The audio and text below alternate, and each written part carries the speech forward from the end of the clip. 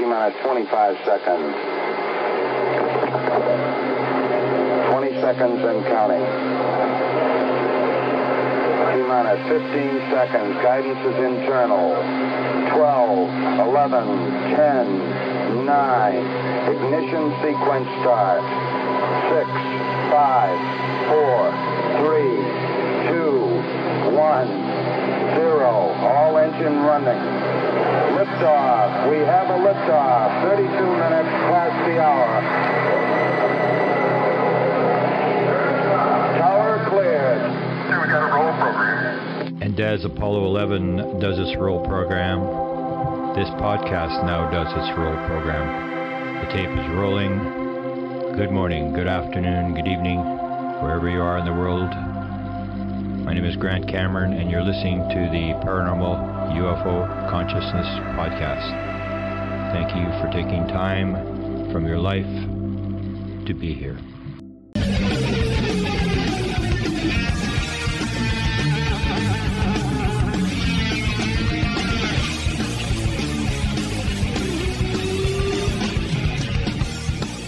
All right, welcome back. Fade to Black. I am your host, Jimmy Church. Tonight, the one and only Grant Cameron joins us. Tomorrow night, Debbie Cobble is here. She was the subject of Bud Hopkins' book, Intruders. That's tomorrow night. Thursday night, it's Ross Coulthart, live from Australia. But tonight, it's all about Grant. That's right. We're gonna do what Grant and I always do. We're going to talk about all of the latest news in our UFO community, including, and I haven't heard from Grant yet about this, the UAP Task Force report and his take on the recent leaked videos that have circulated throughout mainstream media, all that and much more. Grant has been a researcher since 1975, Charlie Red Star, and was recognized as both the Leeds Conference International Researcher of the Year and the UFO Congress Researcher of the Year. He is a world-renowned expert on UFOs, conspiracies, government cover-ups, and has spent decades watching and chronicling developments around the extraterrestrial contact subject. He is the author of Charlie Red Star. His website is right there over at jimmychurchradio.com, and I would like to welcome back to Fade to Black, Grant Cameron. Grant, how you doing, man? Jimmy Church, thanks for having me, and thanks for your interest always in what I'm doing. Yeah, you know, Grant, what's strange with everything that has been going down lately, you and I haven't had a chance to talk, which is kind of strange. It's been a pretty fun ride over the last few months since you were last on with us, and I've got to get an update in the world of Grant Cameron, and also I do want to mention. We finally, I think Grant and I are going to be hanging out at a couple of conferences that are coming up. Hopefully, Canada will let Grant come and visit. and that's the Conscious Life Expo coming up in September. And then right after that, in Laughlin, Nevada, Star Works with Paula Harris. And I'll see you there, too, as well. So we're going to do back-to-back conferences together. I'm looking forward to it. Beautiful. Yeah, we got the COVID thing that you need a test to go across. The Americans need a test to go in. Then you have to have a test 3 days before you come back, which means you fly there and you have to immediately go for another test because you're usually flying back within 3 days.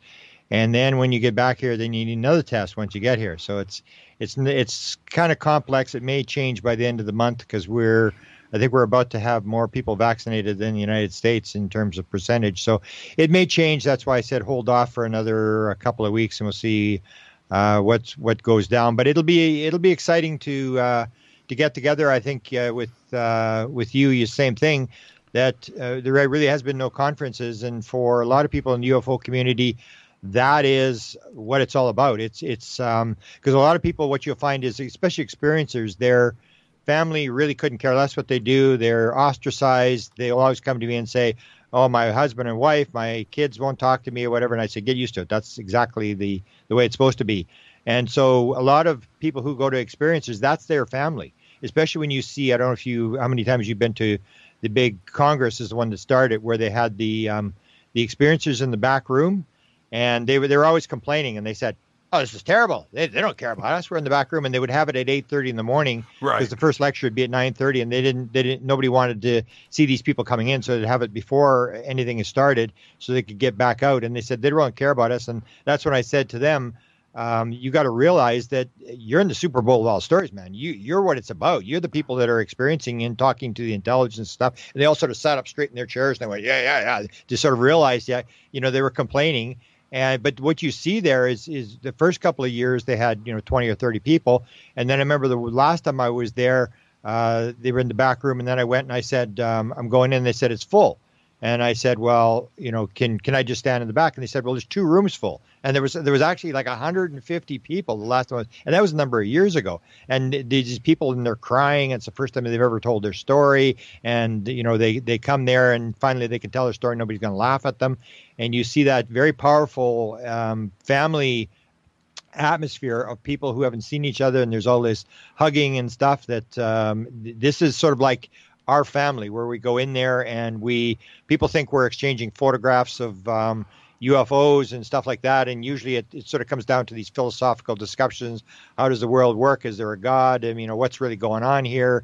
I think it's very exciting to be at these conferences. People don't realize once you go there, it can be pretty addicting in terms of knowing people from all around the world. And people would even make complaint here. They'd say, you don't have any friends. And I'd say, I don't have any friends.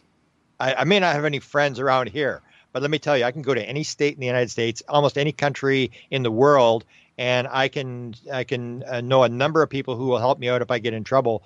And that's what we have. We have this worldwide community that we know people all over the place, and we have this communion in terms of, that's what Whitley Strieber was told when he wanted to call it Body Pain. He wanted to call the book Body Pain, and then his wife was channeling in the middle of the night. She said, no, it won't be called Body Pain. It should be called communion, because that's what it is. And that's what it is. It's like this communion that we have, that we meet with each other, and we're on the same wavelength, and we figure we're doing something valuable. And we're, to me, it's always, we're in the Super Bowl of all stories. If you understand what's actually going on, we are playing in the Super Bowl of all stories. We're in the stadium. We're playing the game. People should realize that. And then when you go to these conferences, you realize these are the people that are in the game with you. And maybe if reincarnation is a fact, we all came into the world to change the world, and we're all working together to raise consciousness or do whatever we're doing. It's really funny that you bring up the title of communion. Whitley told me the story last week, and I hadn't really heard it directly from him. But Communion would not have been the same book if it was another title. Yeah, I'm being very serious about that. Very, very serious.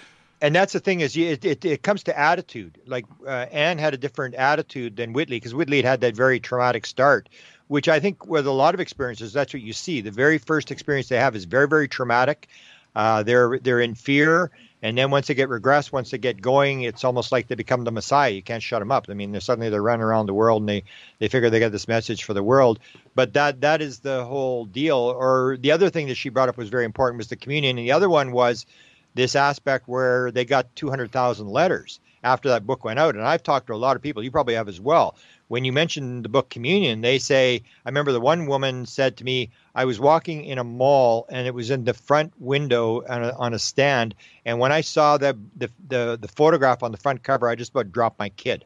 And then you see this, if you go to Communion, to the Amazon, you'll see all these people making comments, the same sort of comments. When I saw that photograph, I knew that I was involved in this. It triggered something. It was almost like they put it on the cover. I know that the title was given to them, and I even think that the idea of putting that alien on the front cover was a triggering event where all sorts of people were triggered.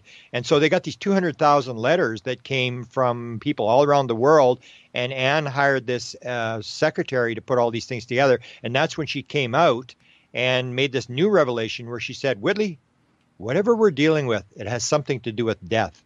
And that's when you see this whole deal. How many people see dead people on board ships, and the aliens seem to have some sort of interaction with that world, almost like they're coming from the same world of dead people. And I'll give you an example. I don't know if you've ever heard of Ron Johnson. He's a big experiencer out of Utah. He's documented 600 pages of his encounters since the 1960s. And he talks about the fact that Elby, who is the being that he deals with, actually took him in the spirit world 3 times. And the first time it was sort of a lower level, dark, nothing really happening in there. Second time he was with his mother, but he couldn't see his mother. His mother had died. And the third one, he tells the story where LB takes him into the spirit world, and he's with his mother and can actually see his mother. And he says, she's taking me around, taking me through a tour of the spirit world. And LB has taken him in there. LB's there, but LB's not interfering or whatever. And so she takes him, and he says, there's this little tiny, like he's a Mormon guy. So he says, there's this little thing that looks like a temple out of Nephi, Utah. And he says, my mother takes me to this temple building. She said, Ron, when you die, you're going to have a room in this building. And he said, I walked inside the building, and it was like 10 or 100 times bigger on the inside as it was outside. And I said, hey, that's exactly what Chris Bledsoe said. Yep. That's exactly what Terry Lovelace said about the UFO. Yep. Is that it's the Terry Lovelace said it was like a regular size UFO, and when he went inside, it was the size of a football stadium inside there. And so I'm thinking, wow, is the guy having a near-death experience, or is he having an abduction experience? Because it was like a sort of like an abduction experience. And then the other thing that he mentioned, which was kind of weird, was when he was in this building, she's showing him around this building, and then she says we sort of levitate, we sort of hover down to the other side of the building, and at the far end of the building, there's this table that has these crystals on the table, and these crystals are coming out of the table. Now, I had read Dr. Michael Newton, who did the research on life between life. He did the 7,000 regressions, where he's talking about people in between lives and how they do research for their next life. And they have these big books, and they open up the book, and there's this crystal inside the book. And they look at the crystal at a certain angle, and they can see their past lives, and they can plan their future lives, whatever. So when Ron says these crystals, I said, there's crystals coming out of the table? He said, yeah. And you look at it at a certain angle, and you look in there, and you can see your whole life. And his mother said, you haven't got a crystal yet. The crystal won't appear until you die, and then you can see all the events of your life when you look in this crystal. And he saw his dog's crystal, so he got the dog's crystal, and he looked at it. He said, I never knew how my dog disappeared. He said, but when I looked at the crystal, I could see that my neighbor had shot the dog. And then you go to Richard Doty. If you go, I always believe that the government is dropping this stuff inside UFO documentaries. So if you look at the documentary UFO Cover-Up Live, 1988. Everybody said there was this terrible cover-up. It was terrible documentary. It was all scripted and they had this bizarre music or whatever. Richard Doty is playing the backlit Falcon. And in there, you see the documentary, he says, the most amazing thing I saw the entire time I was working is the aliens had this crystal. And they showed the crystal, and you could see things. They could show the crucifixion of Jesus. They could show everything from the past by taking this crystal, and you look at the crystal at a certain angle. And that's when you start to see all this stuff line up, and you're going, hey, this stuff's all connected. All these people are telling these stories, but they're all connected when you look at them. And so there's this aspect of what I say is all the paranormal phenomena, even like you probably interviewed Ray Hernandez a number of times, where he was taken out of his body when he was on the Miami freeway, brought up, and we're showing this thing about the contact modalities, which I wrote a book on. And that was the idea that it's all the same thing. It's paranormal phenomena, psychic phenomena, remote viewing, death, UFOs, quantum physics, and it's all the same thing. Quit parsing this stuff, and in the middle, the connection is consciousness. So that's where you see all these different things that interest me sort of more than the UFOs, is the idea that the UFO is an anomaly. And I've had as you probably know, I've had a number of noetic download experiences where they basically told me this thing about, you've got all the wrong blocks. You think you've got the right blocks. All your blocks are wrong. In fact, everything you believe, it's exactly the opposite of what you believe. You think you understand what's going on. You have no clue what's going on. And the worst part about it is you're so stupid you don't understand. You don't know what's going on, and you think you know what's going on. And so it's this whole idea that it's this very complex sort of world that is all may have a consciousness bottom to it, and that the anomaly says, so if you have a weird phenomena, it's basically just saying to you, one of your blocks is wrong. You used to believe the world was flat. You found out it wasn't flat. You used to believe the earth, the sun went around the earth. That block was wrong, and you've got some wrong blocks, because if this stuff was, if you had all the right blocks, there would be no anomaly. So that's why UFOs and all paranormal phenomena are so important. They're telling us something is wrong with the way you're seeing the world. And once you figure out the anomaly, then you'll understand better how reality works, and you'll be able to move along. Yeah, physics and the woo-woo are on a crash course, Grant. They're gonna hit head on, and Neil deGrasse Tyson is going to have a rude awakening. And I always said that. I look People always forward said, to it. They talked about the religious thing. I said the guys that are going to be fighting for the cyanide pills are the guys that paid $45,000 to go MIT and suddenly realized everything they believed is basically not the way they thought it was. And that's the key. I mean, one of the things they gave me sort of like noetically is 2 lines, very important lines, and they keep repeating these. One was Albert Einstein. Albert Einstein said you cannot solve a problem using the same information that you use to create the problem. And the head of American psychology, William James, who started the psychology in the United States, said, you think you're thinking, you're just actually rearranging your prejudices. And that's where we have to realize that skeptics are basically, I believe skepticism is just left brain interpreter. If you understand the right brain, left brain experiments they did, this idea that it has to fill in the hole. When something happens and someone sees that there's an actual part in the left brain that is there to fill the hole, it immediately makes up garbage. And it's always wrong, according to the research. And when it's confronted that it's wrong, and they did these split experiments with people that showed this. When they were shown that they were wrong, that they showed them exactly how it worked, how they were forced to pick up something with their left hand or whatever it was. The person would get very upset and then very angry, and that basically describes a skeptic. So that's the thing. I think the secular guys who believe that it's just a random world, those are the people I think are going to be in trouble. I think the UFO thing, I started in 75. I'm not sure exactly when you started, probably about the same time. But back then, we were sort of the oddballs. And basically what it's going to come down to, Jimmy, is we were right about everything.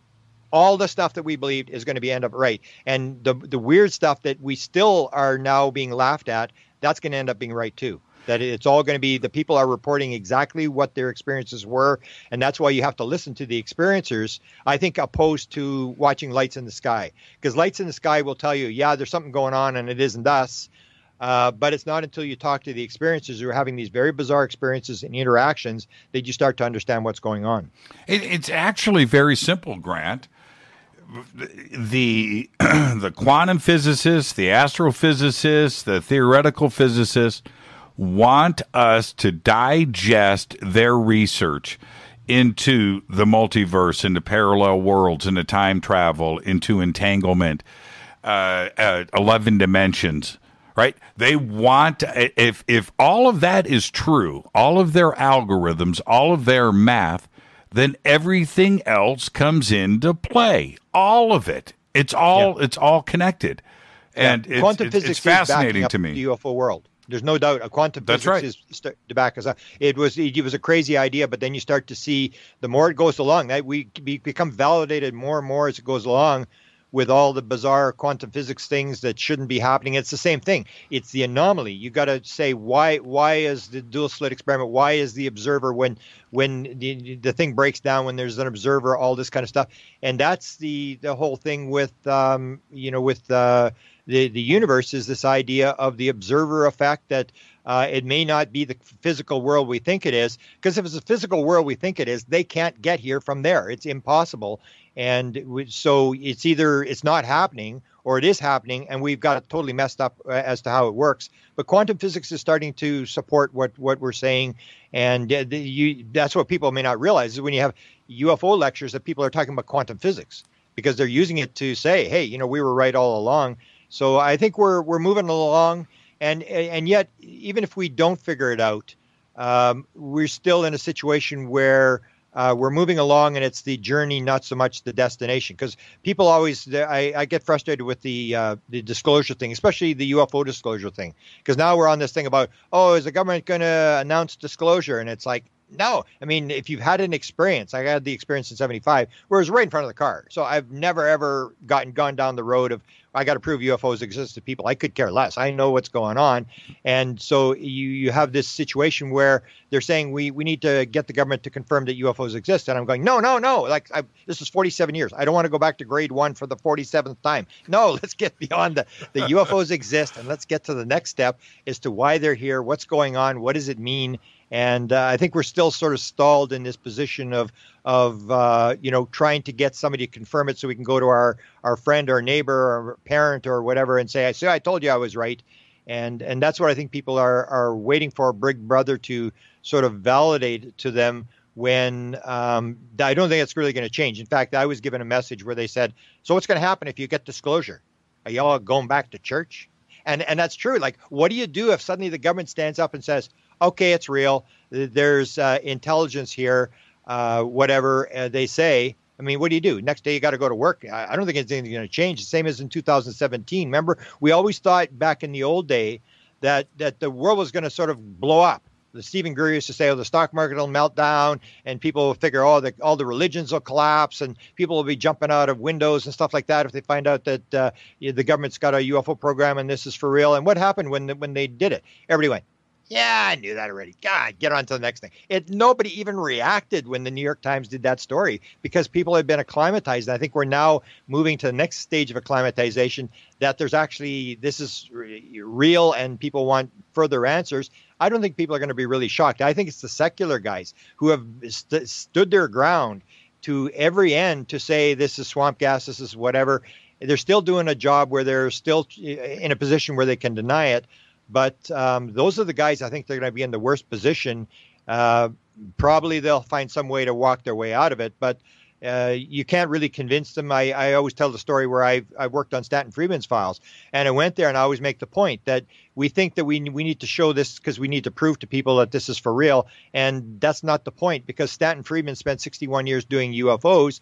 And if you take a look at what he did, he argued with Phil Klass, he argued with Menzel and Randy and all these guys, Carl Sagan and stuff like that. And who did he convince? He didn't convince anybody of anything. I mean, basically, he would say, we lectured at Oxford, and 78% of the people believe I won the debate. But in terms of did he change Phil Klass's mind? No. People have this set thing. That's this idea of the left brain interpreter, that once somebody sticks something in there, that's what they said. Once they put this garbage in there, and it's always wrong to fill in the hole when there's an anomaly. It's an anomaly and there's a hole in the wall, and the left brain wants things normal. It's like, no. What are you talking about? There's aliens and stuff. And it immediately says, it's this or it's that.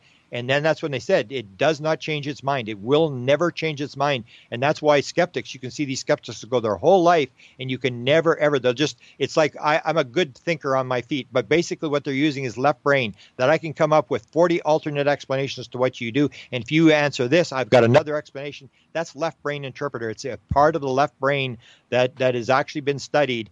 And that's where skepticism comes from. Yeah. And the other part of that is, once when somebody is set, from birth, and it doesn't matter if it's religion or whatever it is, they have a set belief system. The more evidence that you push at them, the more that it strengthens their resolve. Yeah. You're not going to get somebody to change their mind. People actually go farther in their corners. Yeah. The only thing the only thing that really changes it is experience. So people will say, I don't believe that. And I'll say, okay, repeat that really slowly. And then they'll go, I don't believe that. I said, emphasis on the word believe. You believe. The only way you can really know is to have the experience. Who cares what you believe? Put on a suit and go to church. I could care less what you believe. And that's what people are doing. They think that my belief trumps your evidence. Or that they'll say, experiencers. That's right. Experiencers just, they think. I know you think. No, it's the opposite. The experiencer knows. It's the critic on the outside who hasn't had the experience who's actually the believer.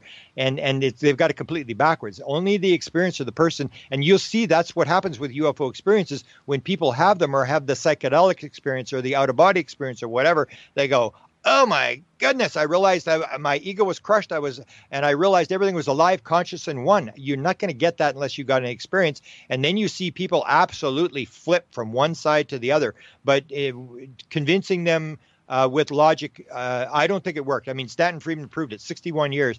And that's what I noticed when I was there. I'm going like, man, he didn't convince anybody of anything. He was basically sort of having these debates, but The people who've had the experience are the ones that are shifted. And you'll see this, with psychedelics, where 73% come out with high dose psilocybin and they're no longer atheists. And you get these kind of things where people are just flipped from one side to the other, where they suddenly realize, like, oh my goodness, I mean, I had no clue what's going on. And that's what the anomalies show us, is you really don't know what's going on. Or when I sum up UFOs, I say it's going to be a lot less physical than people think it is. It's going to be a lot more spiritual than people think it is. And it's going to be at least 1,000 times more complex than people think it is. People think they've got this thing understood. And the more, you probably know, the more you look at the UFO thing, the weirder it gets, the more complex it gets, and the more magnificent it appears as to what this whole thing is about. And we haven't got a clue as to what's going on. Have you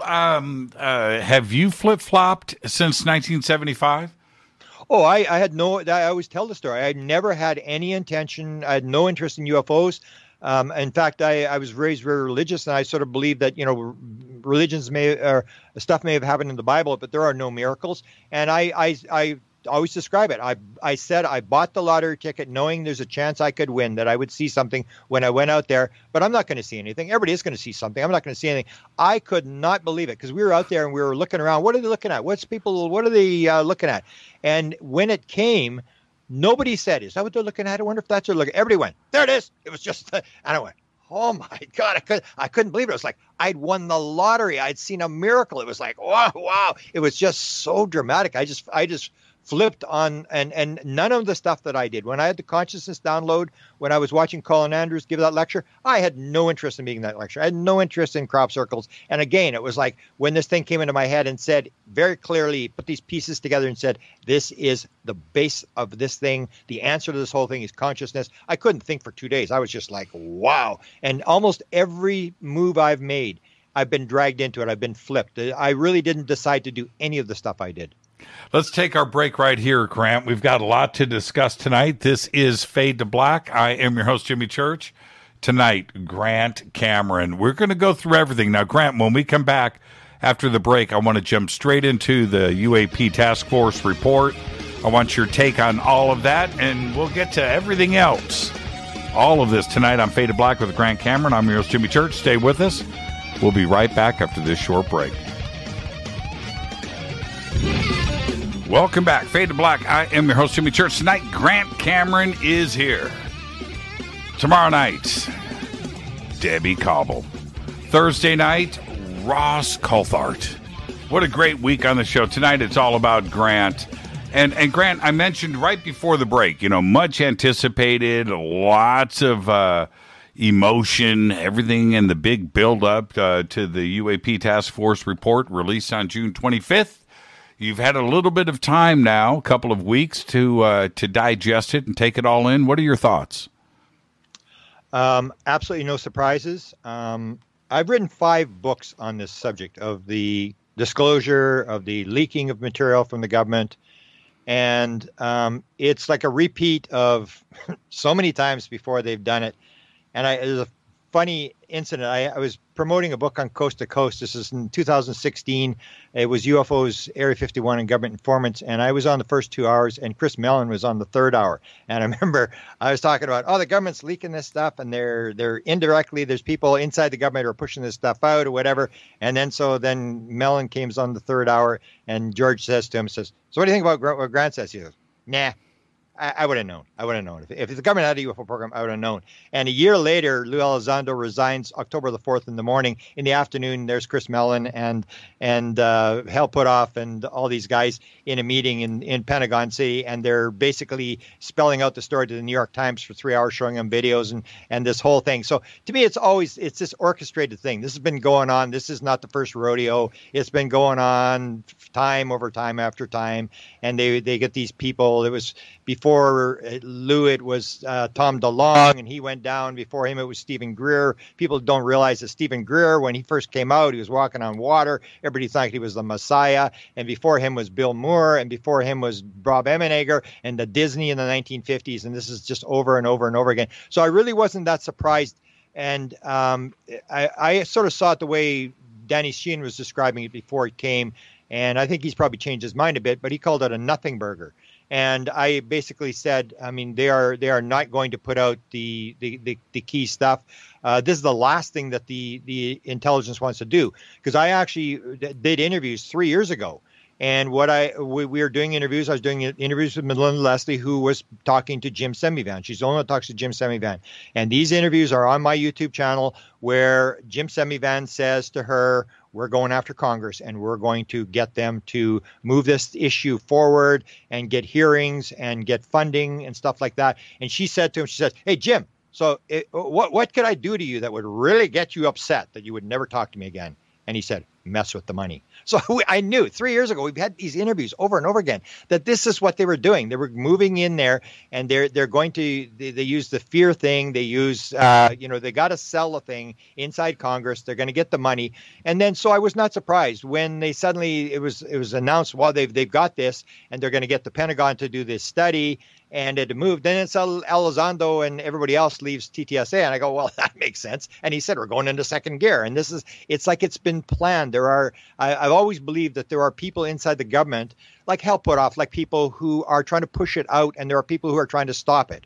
And the people on the inside that want it out have learned a little bit better. So this version of the disclosure thing is a little more, I say it's like disclosure on steroids. So we had the version of Bill Moore, and we had all these other situations. But this is, I always point out, one of the most important interviews on disclosure that was ever done was done by you in 2016 with Tom DeLonge. People need to listen to that interview, how that worked. This all started with Tom DeLonge. Tom DeLonge tells a story that he was contacted to give this speech at Lockheed Skunk Works. Then he's taken into the SCIF. People think Tom DeLonge had this phone book, and he phoned up all these people. He didn't do any such thing. He was brought in, the same as Bill Moore. He said to them, he made this pitch. Oh, we need this disclosure. I can get this thing out. And the one guy, if you remember, I think it was on your interview, where the one guy says to him, hey, this may actually work. And then 2 weeks later, he gets the phone call. Hey, go to Washington. We need you to meet in Washington. He goes, and these two guys in behind this desk sitting in this room and in Pentagon City, the same place where the Lou Elizondo meeting, the same area of town. And the guy says, this does not happen on the Hill. This does not happen at the White House. This happens when people behind a table like this decide to take the football and move it down the field. And then they send it to NASA. NASA sends them to Ames. Ames sends them to Space Command, and he meets with McKay. And then he goes to Wright-Patterson, and he meets with McCaslin. And then he gets Robert Weiss. They give him Robert Weiss, and they give him all these people. So it's the same sort of story. And it's people, I believe, on the inside who are trying to push it out, who are trying to get funding for UFO research or whatever it is. I'm always a little bit upset about the threat thing. Because I'll give you an example in a second, but I'm always worried about, are we going to start another war? Is this what this is about? If you get the military, Eisenhower stood up, said, beware the military-industrial congressional complex. That was the original speech. They took congressional out of the speech. And that was this idea that once you get Congress involved and everybody's getting jobs and everybody's got people in there, like the F-35 jet fighter made in 46 different states, because nobody's going to vote against it. If you've got people hired in your district that are working on it, if the cost overruns, nobody's going to say anything. Right. And that's what I always saw. It was this movement. But what I say, it's working good. I think they're moving it along. And I'm most happy that Danny Sheehan is involved. I trust Danny Sheehan implicitly, and I think that if Danny Sheehan's on our team, we could actually win. For the first time, I think we can actually win. But one of the things that upset me is that what have we actually learned after this report that we didn't know before? We have literally learned nothing. All we've learned now is that Congress has been briefed. And then you say, well, what would they brief them on? Can't tell you. No, secret. So we got another level of secrecy. We got the congressional guys. And even we were talking to Lou Elizondo last night, and I had to laugh when you said, hey, the report's 400 pages? I thought it was 74 pages. And it's like, well, no, it's like, it was Danny Sheehan that said right. It was 400 pages. And he said, well, it's 74. I mean, if we can't even figure out how many pages there are, I mean, what are we really being told? I mean, what's classified about how many pages are in the classified report? Classified is supposed to be sources and methods. I mean, what are they using, a special way to count paper or something? I mean, this is crazy. We're not learning anything. We're just going along with this thing where we're being told, yeah, there's something happening, and they're moving this thing along. along. But in terms of what we got, we really didn't get anything that we didn't already know. And I would say that what's happened is that because Semivan and people like that pushed Mellon and Semivan particularly pushed Congress into this position where they asked for the report.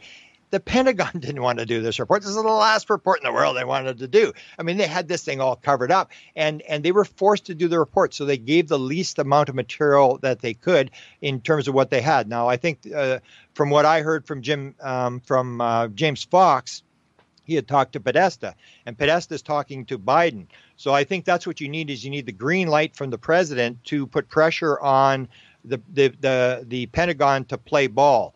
Because if he's putting it on, then they have to do something. And I think you've got an indication that something has happened because you suddenly have the director of NASA who suddenly stands up and says, oh, we should investigate UFOs.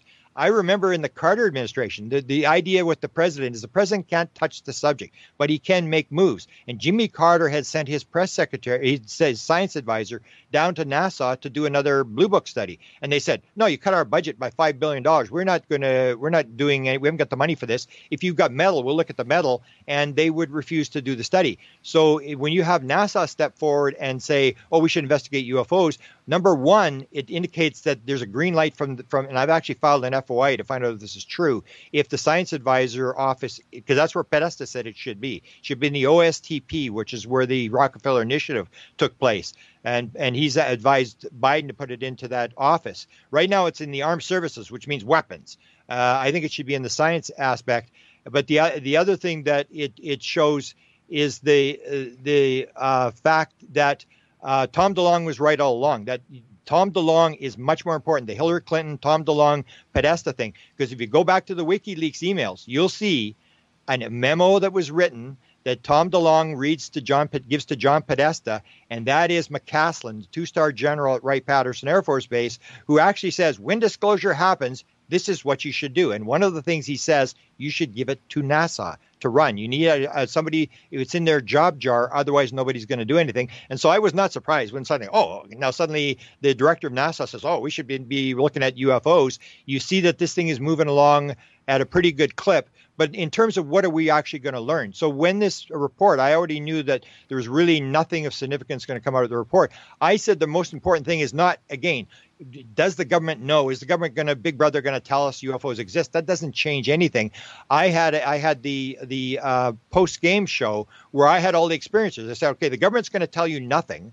But here, let's get all the experiencers on and let's put them on and they'll tell you what the other side is saying. Because there's a disclosure not only by the government, the alien intelligence or whatever this is disclosing as well. They're opening themselves up. Why do UFOs have lights on them? They have lights so you can see them. They want you to see them. They're playing the disclosure game as well. And so I said, let's put the experiencers on right after. So that evening I had the experiencers and said, okay, this is what the other side is saying. But that's what you're not going to see. Even if there's congressional hearings, what shocked me is you're not going to see any experiencers go on. Like tomorrow you've got Debbie Cobble on. Mm-hmm. And the idea is the New York Times said it. We're not talking aliens. Don't use the word alien. We're not using the word alien. We're just talking about threats and UFO sightings and stuff like that. And the experiencers are going to be ostracized. They're going to be left out of the process. They're not going to be brought in front of Congress. We're just looking at technology. We're looking at UFO sightings. We're looking at potential threats, national security, all this kind of stuff. And I say you've got to listen to the experiencers because they're the ones that are actually. So that's what I did. I actually had the experiencers tell what the other side is doing. And you have people like Debbie that you're going to have on tomorrow. That the idea is, and I was shocked when we had a panel and actually a top prominent UFO researcher said the experiencers should step down. They should stop talking because they're going to destroy disclosure. This is a knife in disclosure. It's like these crazy people with their stories about aliens. We don't want this stuff. We want to keep it. And as soon as they say, well, ETs exist, then they can start talking. And I was just horrified that we're going to, it's like if you're an experiencer, then it's like, you better shut up. We got a cross and we got some nails here. And if you keep talking, we're going to use it. And that's the part that annoys me is that the experiencer is going to be cut out of this thing. Nobody wants to talk aliens. Nobody wants to talk the experiencers. What are the things doing here? It's all about technology. It's all about threat and this sort of stuff. and it's a very materialistic paradigm. And I feel very sorry for the experiencers who will actually tell you what's actually going on. Now, what about the other part of the movement? Certainly the newer side of this, and I talked about this in the opening of the show, that came into this after December of 2017. Yeah. And they thought that this was going to be an instant gratification, that we were going to go straight to disclosure. They had TTSA, they had Tom DeLonge, they had all of the, but to them, this was an interest that was brand new. They don't know about the past. And suddenly, in a very short time, you go straight to this UAP Task Force and their report, and they were expecting this report to say that ET is real, we've made contact, and it wasn't in the report. Does that take the wind out of the sails for everybody that came in here? Are they going to hang out with us and keep the energy level up, or are they going to lose focus? No, I think this thing keeps moving. I mean, they've got a plan. Lou Elizondo, if you listen to him carefully, he says this all the time. It's like, now he even said, we had a panel and someone said he had brought up third gear. I mean, this is all, I think, planned, that they know where to go next. They, you got to remember, Jim Semivan was part of this thing. So was Mellon. These guys have worked inside Congress. They know how to move this thing along. They know how to move people to vote in a certain position. So these people may be a little disappointed now. Welcome to ufology. I mean, we've been waiting for 50 years for this, or 75 years for this to happen.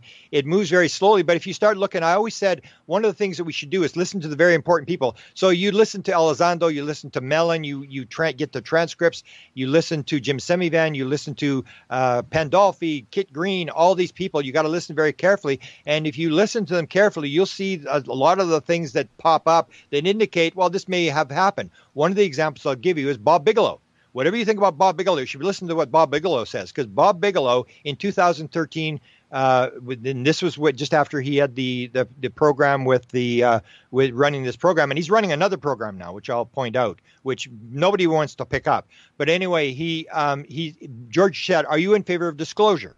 This is 2013, and Bob Bigelow said, "No, I'm not in favor of disclosure. I'm in favor of confirmation. You need to get confirmation first, then you can go down the road and start talking about disclosure and aliens and stuff." That's exactly what they've done. He said that, and it's almost like this is part of the plan, that they've seen the plan, that you move one step at a time, don't move too fast. You even see this with the people talking, like, don't bring this up, as if they're moving it step by step. And even the last conversation that Melinda Leslie had with Jim Semivan, he said, you're going to see this report. It's going to have this stuff in it, basically describe what was going to happen. And he said, and she asked him, of course, about the abduction and all this kind of stuff. And he said, the third rail will come up, and they call it the third rail. So this will come, but it's going to come in time. So once we get sort of an announcement that this thing is for real, then people are going to go, okay, so what's going on? And where I disagree with a lot of people is I say that, like a lot of people are saying, oh, they're going to announce ET. I'm saying if you listen carefully to the very top people, whether it's what Obama said, what Trump said, what Lou Elizondo has said, yes. I can talk about, I got the Johnson study, eyes only study for President Johnson. I've got the file as to what happened there. It's always the same thing. Yes, UFOs exist.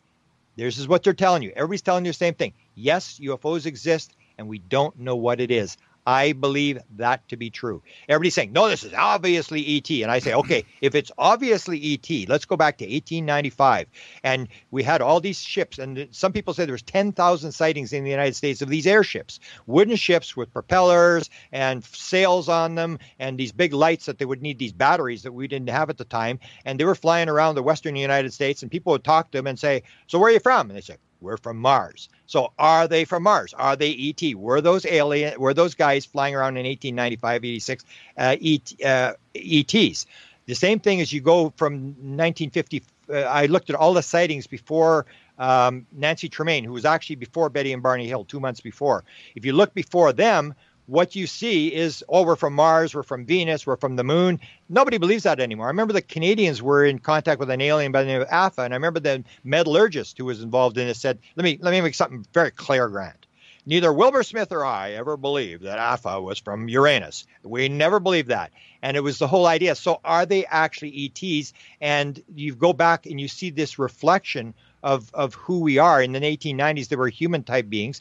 Then you look, and before Nancy Tremaine, if you look at all the humanoid sightings from 47 through to 61, you'll see probably 20% at least of the beings that were seen had helmets on, glass helmets, and with hoses. A lot of them had hoses coming out of the back of the helmet.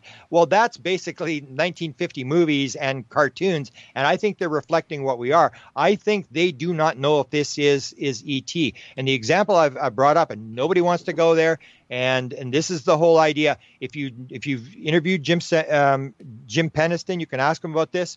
You know that Kit Green and Nolan were running around trying to get DNA and MRIs from the experiencers, trying to have this idea about the military guys. How do these have people make contact, people being injured, this sort of stuff? And they went to Peniston, and Peniston said, "Well, I'm not Burroughs. I'm not going to roll over like Burroughs. I want to know, Kit, what the heck's going on? What are you doing?"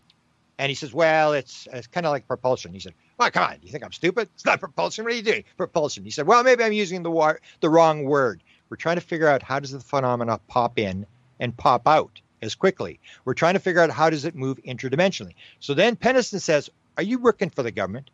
And he goes, "Well, yeah." And he said, "Well, how many?" 8 guys. And he said, "It's the Defense Department." "Yeah." And Bigelow has the contract. So here you have this idea. And then you see the guy from the Politico, Brian, Bender.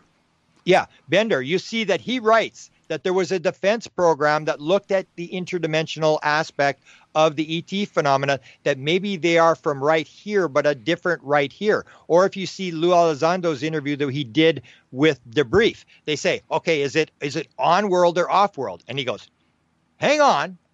That's not the only 2 options. And he starts down this rabbit hole about, quantum physics and all this kind of stuff. And I remember the experiencer, Yossi Ronan, who had been told this. He'd been given this by these beings. He wrote a book called One, the main message that they're trying to get across. Right. And he said, he contacts me, said, "Do you hear what Lou Elizondo said?" I said, "Yeah, I heard it. We did a podcast. We played this thing, and we had the same thing. And it's this idea. Don't assume this thing is ET," because that's the question they ask him. Is it ET? And he's saying, "Well, no." And you'll hear, if you listen very carefully to these guys, they say, "No, we don't know what it is." Lou says, "We don't know what it is." And it's not that we don't know they're UFOs. Yeah, we have bodies, we have crafts, but unless the alien has a Zeta Reticuli passport, how do you know it's from another planet? That's where I think the thing, so people are waiting for an ET disclosure. I don't think they're going to go there, because I think that they understand that this thing is popping in and it's popping out. And especially the stuff we got from Kit Green that leaked out. There's a woman that she was dealing with, Kay Randall May. This tape leaked out of Kit talking to her, and he said, "Who are we dealing with?" And she says, "Oh, there's this portal off the coast of California," and she starts talking about all this stuff, and that is really weird stuff. Gets into portals, it gets into all this kind of stuff, and that's why I say it's 1,000 times more complex than people think it is. I don't think the government can go there. That's where I think the stumbling block is. They really don't know what they're up against. They have crafts, yes, they can't fly them because they need a consciousness interface. They can't fly them. And the idea is that you can have all the hardware you want. It's like dropping a cell phone to Leonardo da Vinci. Unless you know how this thing works, it's not that simple. And I think they know this is for real. And that's what the result I got when I got the material from the eyes only study done for President Johnson. People always say, "Oh, the president doesn't know what's going on." And it's like, give your head a shake. The president can't get whatever he wants. And James McDonald, and you're talking to Ross on Thursday. Right. Ross talks about this. One of the witnesses from the school case in Australia, this grade 9 teacher, was confronted and threatened. But a year later, he says he was contacted by the White House, by a guy representing the White House, which was James McDonald, who was on the congressional hearing. He was this professor from the University of Arizona, and he was friends with President Johnson. And he was going after President Johnson. And Johnson said to the guy that wrote the report, his name is Frank Rand, he said, "Get that bee off my neck. Tell him you're working on this problem, and we need to get rid of this guy." And he did a study. They did a study that had all the top people. Lockheed Skunk Works, head of Lockheed Skunk Works, 3-star general from Wright-Patterson Air Force Base, all the same positions that Tom DeLonge had. Exactly. Like almost like a carbon copy. And what they did was they had a 9-month study, 8 of the top people, CIA, head of the weird desk at CIA, all these guys. And what they came up with was exactly what you're hearing now from the government. Yes, this is for real. And we really don't know what it is for sure. I've only got about 2 minutes before the break, Grant. I wanted to ask you this. Were you surprised about the lack of CIA participation in the UAP Task Force report? Well, that's what I'm saying. This was forced to the Defense Department, so CIA is not part. Everybody's running for I'm sure everybody's running for the hills. Everybody's trying to cover up as fast as they can to stay out of the light of this thing, because this thing has sort of exploded in their face. This is the last thing they want to do, so they're not going to drag the CIA in. And what I would think that the CIA is going to do is they start dropping, like, Dolan gets some leak of stuff from the classified material. I think that's what the CIA role might be, is to throw mud in the water to try to muddy it up. But this is basically just a request made to the intelligence. Half the Elizondo says half the people weren't even talked to. That's why you need the president to move in and put pressure to get this properly. The one weird thing that I found was that on the day of the release, I actually got my FOA released that I had filed as soon as it was announced that the AATIP program existed. I actually got the guy who asked Hillary Clinton the question. He was a reporter in New Hampshire. I said, "Come on, let's file FOAs. First come, first serve."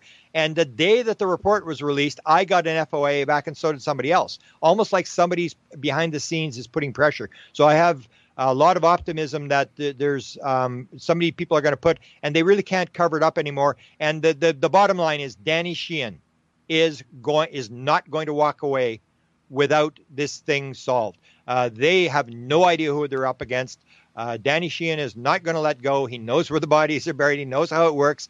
They're not going to walk around him. He's even been able to get them all to work together instead of having 3 different reports. And now I've heard there's another report. So you're starting to see this catalog. There's been another complaint filed. I'm doing the interview with the guy on Saturday, and now we've got a new option. So if you've been offended by this thing, you can actually file a complaint and go and force these people to do these investigations. This is much more powerful than FOIAs. But Danny is on the inside now, and I think with Danny there, we could very well win this.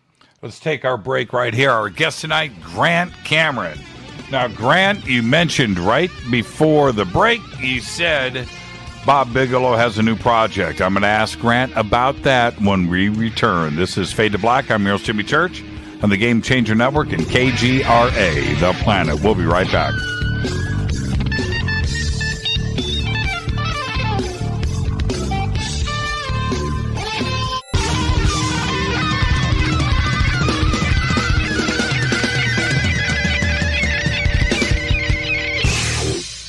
That's this week's episode of the Paranormal UFO Consciousness Podcast.